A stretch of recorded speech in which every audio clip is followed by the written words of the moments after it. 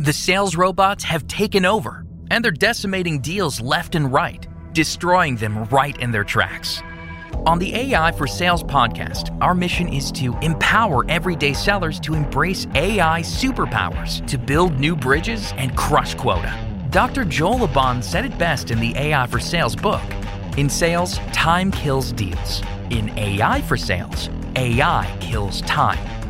Join our hosts as we learn from the C-suite of the world's fastest growing companies about how you can leverage AI today to transform your sales revenue engine while being the best version of you. Hey everybody, Chad Burmeister, and I'm your host of the AI for Sales podcast. I'm here with Brent Keltner today from beautiful Boston, where it's approximately 6 p.m. on the East Coast time at the time of this recording. And for those of you who aren't familiar with this background, this is my new office, so I'm happy to be here. Brent, thanks for being here today. I'm looking forward to digging in. Brent is with Winalytics. He's the president and founder, and he's been doing this for 7 years, and I'm sure probably a lot more before that. But I'm happy to dig in and looking forward to having you on the show. Yeah, Chad, thanks for having me. I'm looking forward to the conversation. Well, AI is a hot topic. I was just on a podcast this morning, and they were asking about what's going to happen. And if you look at the stock market in the last week or two, you're seeing a little bit of red. And usually when the economy starts to turn, things change. People make changes. And I think that's where automation and AI and paying attention to the details and the science of sales versus the art of sales start to come into play more often. So before we get into all of the guts of that, I like to help our audience connect to you, Brent. And I like to ask the question, what was your thing when you were younger? Were you always in Boston? What did you love to do when you were a kid? I grew up in California, in Davis, California. And what I loved to do as a kid more than anything was play sandlot football. I was convinced when I was 10 that I was going to be an NFL linebacker. You and about a million other people in America and all over the world. Yeah, that's excellent. I didn't get big enough to be an NFL linebacker, but I did find myself drawn to sports like wrestling and rugby and marathon training. So there was something in those really intense physical sports I was drawn to. What do you think? I heard the word intense jump out just there at the end. What do you think is the thread between what you love to do then and now? I love our listeners, if they're in a role and they're just like, oh, it's stressful or I don't like it. Why am I here? If they can connect the dots between, you're obviously where you're meant to be right now. What do you think is the common thread from then to now that caused you to love what you're doing right now? My mother literally, when I about the age of 10, got me this Peanuts cartoon that she hung in my room that just said, why? Wow. Love it. Because I would always ask her, why? Why do we have to do that? Why? So the common thread was probably I asked a lot of questions, both because I was curious and because I wanted to get my way. Wow. Dave Curlin from Boston area, Curlin and Associates Objective Management Group. He has two companies, and he plays a video that's about 20 minutes, and it's this comedian and this little girl sitting across the table from her dad, and she just asked why at least 50 times. And at the end, he's like, well, you want me to tell you why? Because we smoked too much marijuana that night. Your mom and I got pregnant, and he just finally admitted it all at the end. But it was so funny to get to that point. So curiosity is definitely an important thing. So if you think of your 10-year-old self and he comes in the room and knocks on your door and says, hey, Brent, good to see you again. Do you think he would say, what would he say about your lot in life, where you're sitting, what you're doing? Would he say, yeah, this is exactly what I expected? Or what do you think he would say? Not exactly. No, not what what I think expected at all. I mean, I grew up in a really academic household. My dad was in academic medicine. My mom was a teacher. It's a very intense place. So I think that I ended up in business is sort of surprising. We live a pretty faith-based existence, and that's pretty different from where I grew up. So we'd probably find that surprising. I've been a lot of turns in my life, but all for the positive. I mean, I think, as you said, I've ended up exactly where I should be, what I'm most passionate about. I was a history and math guy in college. I was good at both. And the great thing about go-to-market strategy is it's a beautiful blend of that art and science. That's right. Turn a phrase, but recognize a pattern. Turn a phrase, recognize a pattern. So for me, it's been really rewarding work. And, we've kind of gotten to a critical mass of clients and proof of ourselves. And so it's, the business is starting to get fun. Wow, that's cool. All right, so that's really neat. Tell us a little bit about Winalytics, because I have to assume there's some level of, like you said, the math part of it. My son's a engineer in college at Colorado School of Mines, and so his mind thinks through a lot of the things that I work on much differently, and it's just so neat to combine my creativity with his operational thinking. Tell us about how is AI used in your business and with your customers? Yeah, so I would say, we are a go-to-market and sales consultancy, and we don't do big data. We do small data, although a lot of our clients, we've had a number of customers that are AI companies. For us, we think about at the core of what we do is pattern recognition. That's where the analytics, small data comes in. And the two kinds of pattern recognition we help our teams with a lot is, why did your customer buy from you? Right? It's just so many companies they're focused on their product. They're not thinking about the simple, what was their problem? What was the solution? What was the result? And does that vary by buyer that you sell to and segment you sell into? So just helping them think about their different type of success stories and what that says about what outcomes they drive for their buyers can often be quite helpful. The other type of pattern recognition is, look, you don't have to get to more than a handful of sales team members or prospectors or account managers before you have a top performer. And getting good, and this is a lot of work we do, is just write down your playbook on, what do your top performers do that's different, and then make it available to all the rest of your team. That's, just that simple pattern recognition.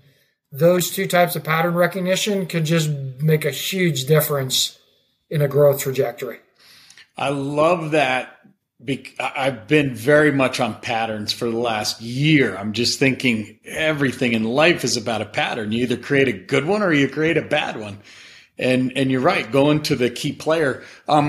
If I think back to CSO Insights, which was bought by MHI Global, Miller Hyman, and I think they rolled into somebody else now, but CSO used to talk about the average selling time of a seller might be 32% or something.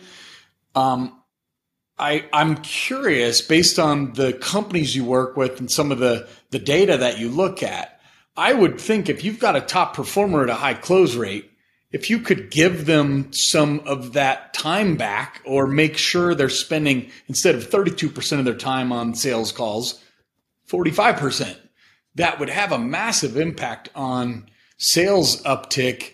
So I guess that's part one. I'm seeing you nod your head. And then part two is, the AI. What I'm most excited about is that AI gives salespeople the ability to give that time back, because AI can handle the low value work that's repetitive and mind numbing for most, and just give that back to the seller. So what are your thoughts on that? Yeah, I think we're 100% like what a seller spend their time on. Often it's searching for stuff, right? To follow up on a sales conversation, like, okay, I got to go find the right collateral or the right success story or the right case study, or I got to write it, right? And so I think to the extent that, AI can help with just transcribing calls and recognizing the patterns in calls. And we've seen that in the Gongs and the Chorus AIs and all of that. But B, just kind of getting better at locating resources because they're better tagged to keywords or whatever, or win themes or segment patterns or buyer personas. Now you sort of dramatically reduce the amount of time it takes to follow up on a high quality call. Just the administrative time on that. If you think about top of funnel, middle, bottom, where do you think the biggest gains are in the data and the customers that you look at? There's opening, there's closing, there's demos, discovery. I mean, there's so many different parts of the cycle. Does it vary? Yeah, to me, it's all early funnel. Yeah, it's honestly all early funnel, connecting your prospecting and your first calls more effectively to dollars coming out the other side, because the volume is all early on. And the better, just when we've done data analytics for our, companies, you can see that sometimes I'm thinking of a mainstay that is a conversational AI product for colleges and universities to help with applicant yield, the people that are admitted, getting them there and keeping them through the summer and keeping them through the first year. When we looked at some of their data, if they had a director or below, 7% first call to close rate. Whereas if it's an associate VP or higher, 22%.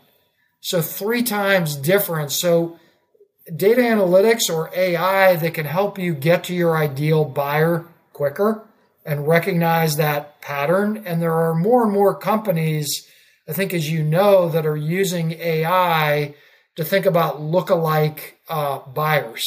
Yeah. Right. So give me your top 50 buyers or give me your top 20. And based on their industry, based on their size, based on some maybe attributes of their leadership team or the background of their leadership teams, mining the web to then come up with your best lookalike companies. To me, that strikes me as a powerful application of AI, narrowing from the universe of everybody you could go after, getting much more quickly to who's closest to my ideal buyer.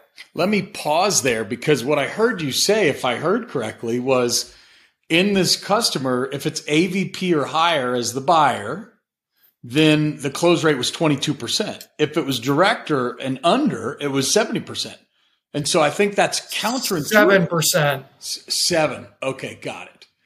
Because what I was thinking you were going with is I'm working with a customer right now who believes that selling at manager and director level will impact in a positive way their conversion rates, because it's a new technology and it's being brought in from the bottom up.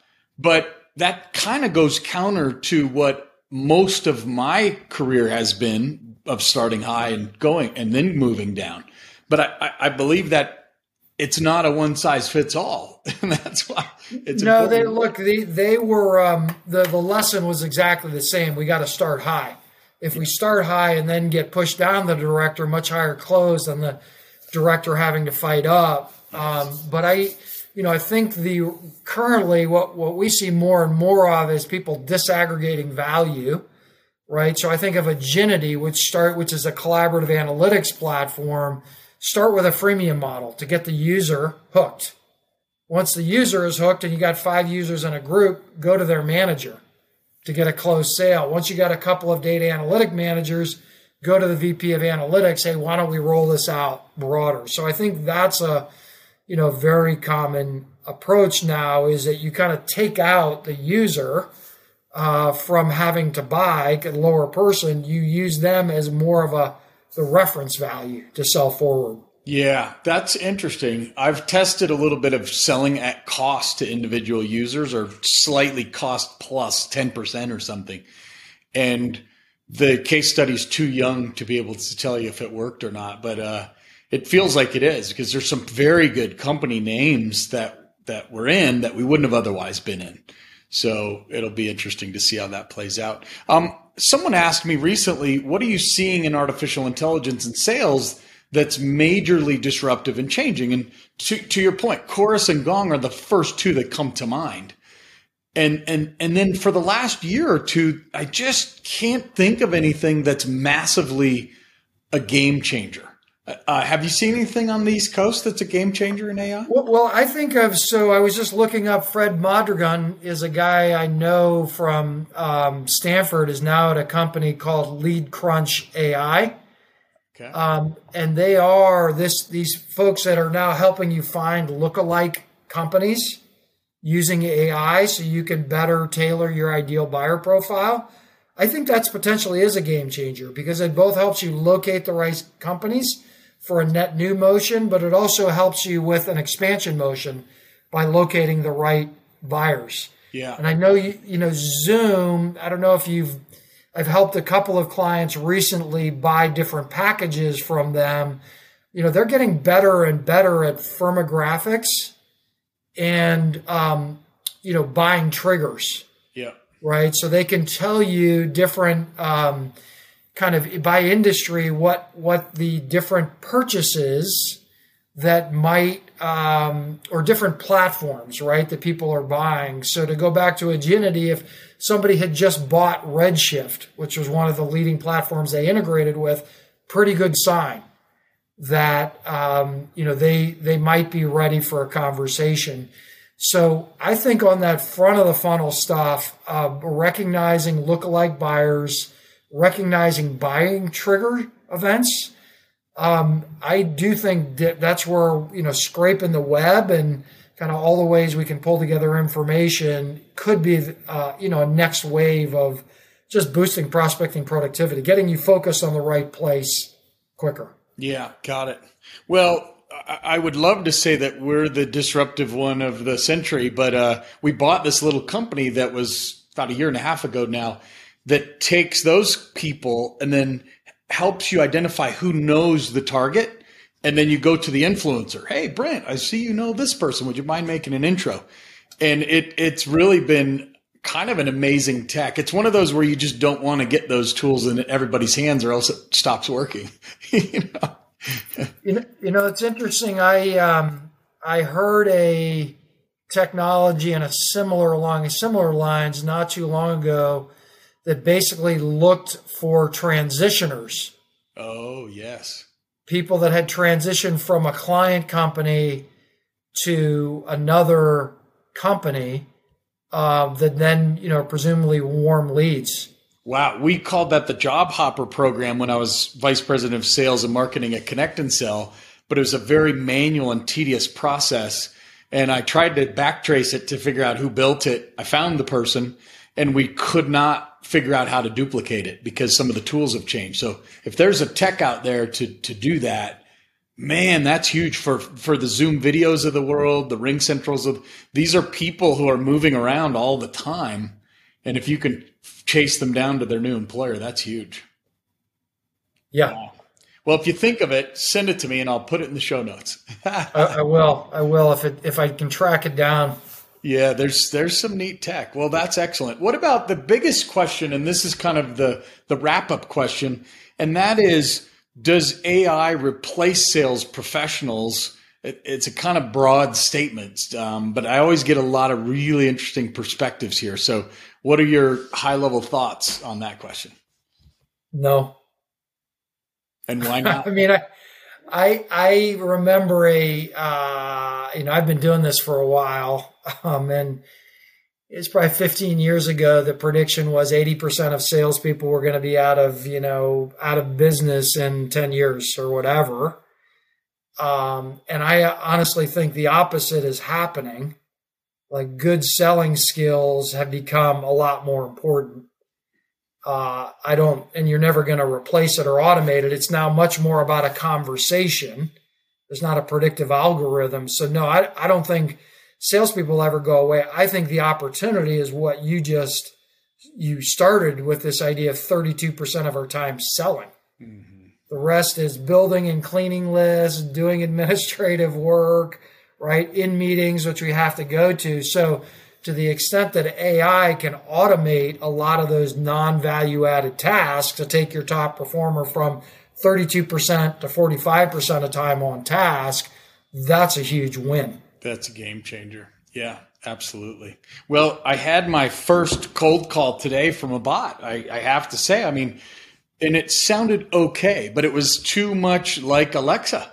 It says, "Hello, is this chat?" And it had an uptick at the end. So it was obviously a very well-trained bot of how to pronounce things. But I saw a Florida number. It tagged potential spam.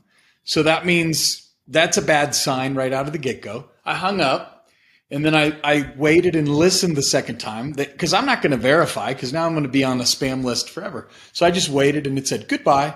And then finally another one came in from New York. So Florida, 10 minutes later, New York.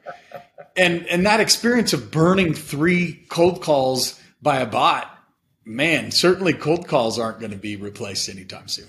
So you didn't indulge it. You didn't hit any touchstone. I was ready to push the trigger and just feel what happens when I talk to the bot. But who knows what would have happened. You were smart. You probably the phone never would have stopped ringing. Yeah, that was my biggest fear. So this is where curiosity is a double-edged sword. You know, the why, like clicking on that probably would have gotten me in a world of hurt. You had a better response. Why?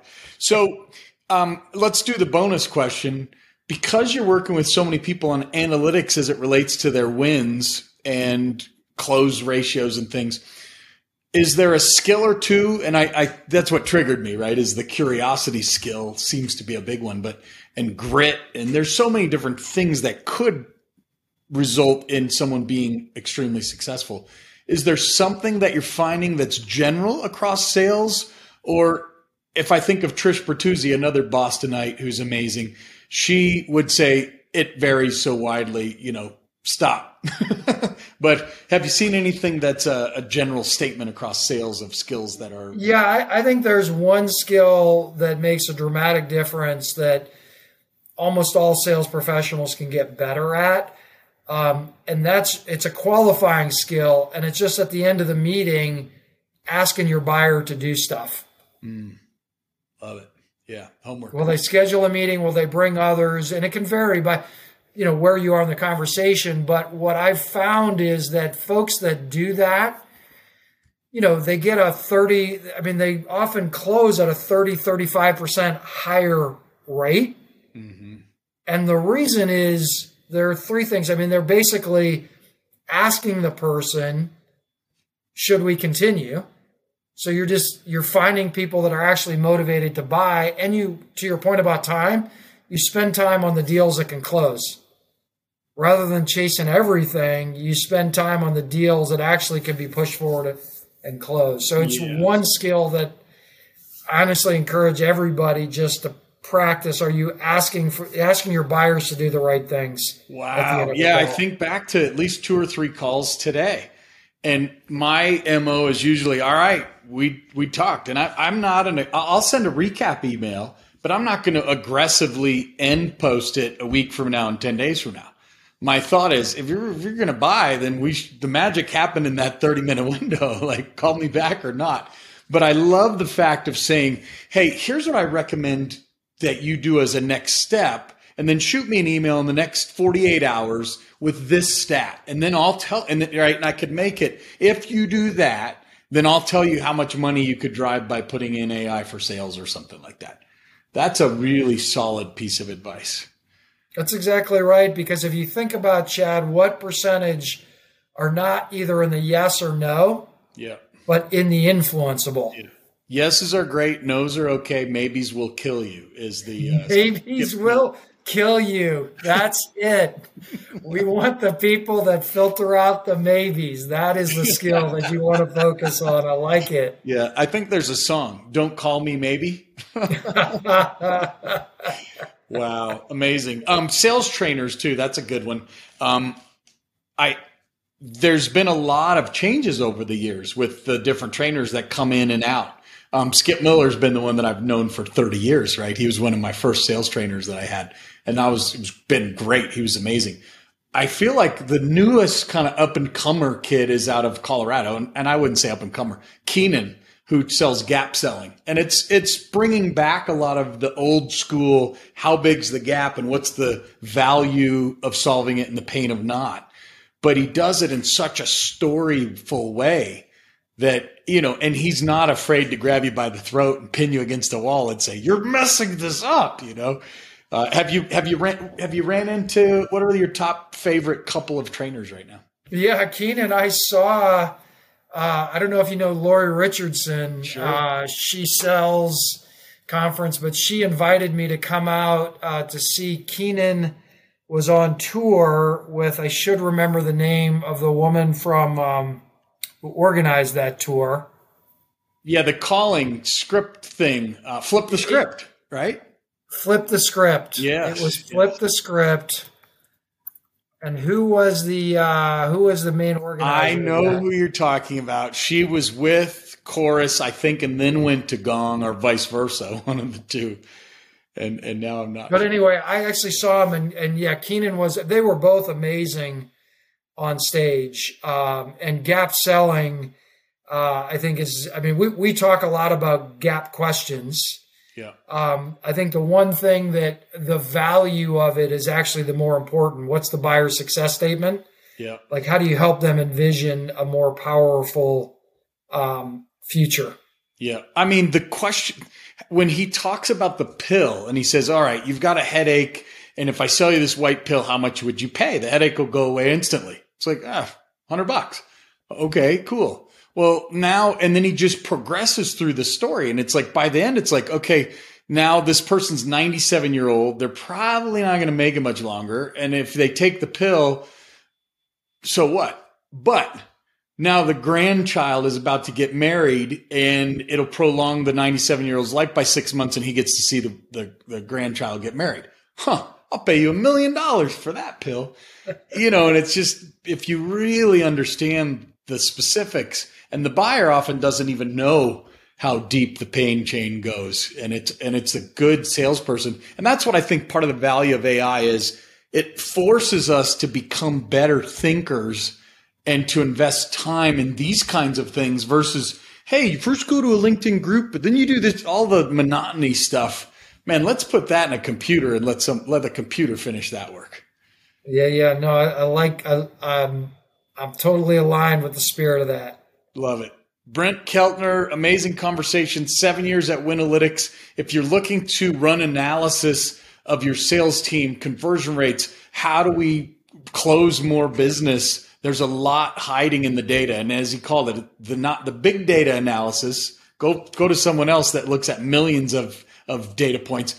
They're going to look at small data, and they're going to tell you the changes that can make your sales team, your sales grow. And man, 1 degree change, just like Tiger Woods. I remember when you could move 6 strokes in a year, you're worth millions and millions of dollars. If you're 6 strokes under in a year, you've just lost millions of dollars compared to the next one. And same thing holds true in sales. So Brent Keltner, Winalytics, thanks everybody for listening today to another AI for Sales podcast. Cheers. Cheers. Hey, you made it this far in your Cheers. AI for Sales journey. Want to augment your sales growth? First, leave us a review and then visit www.scalex.ai to claim your free strategy session today.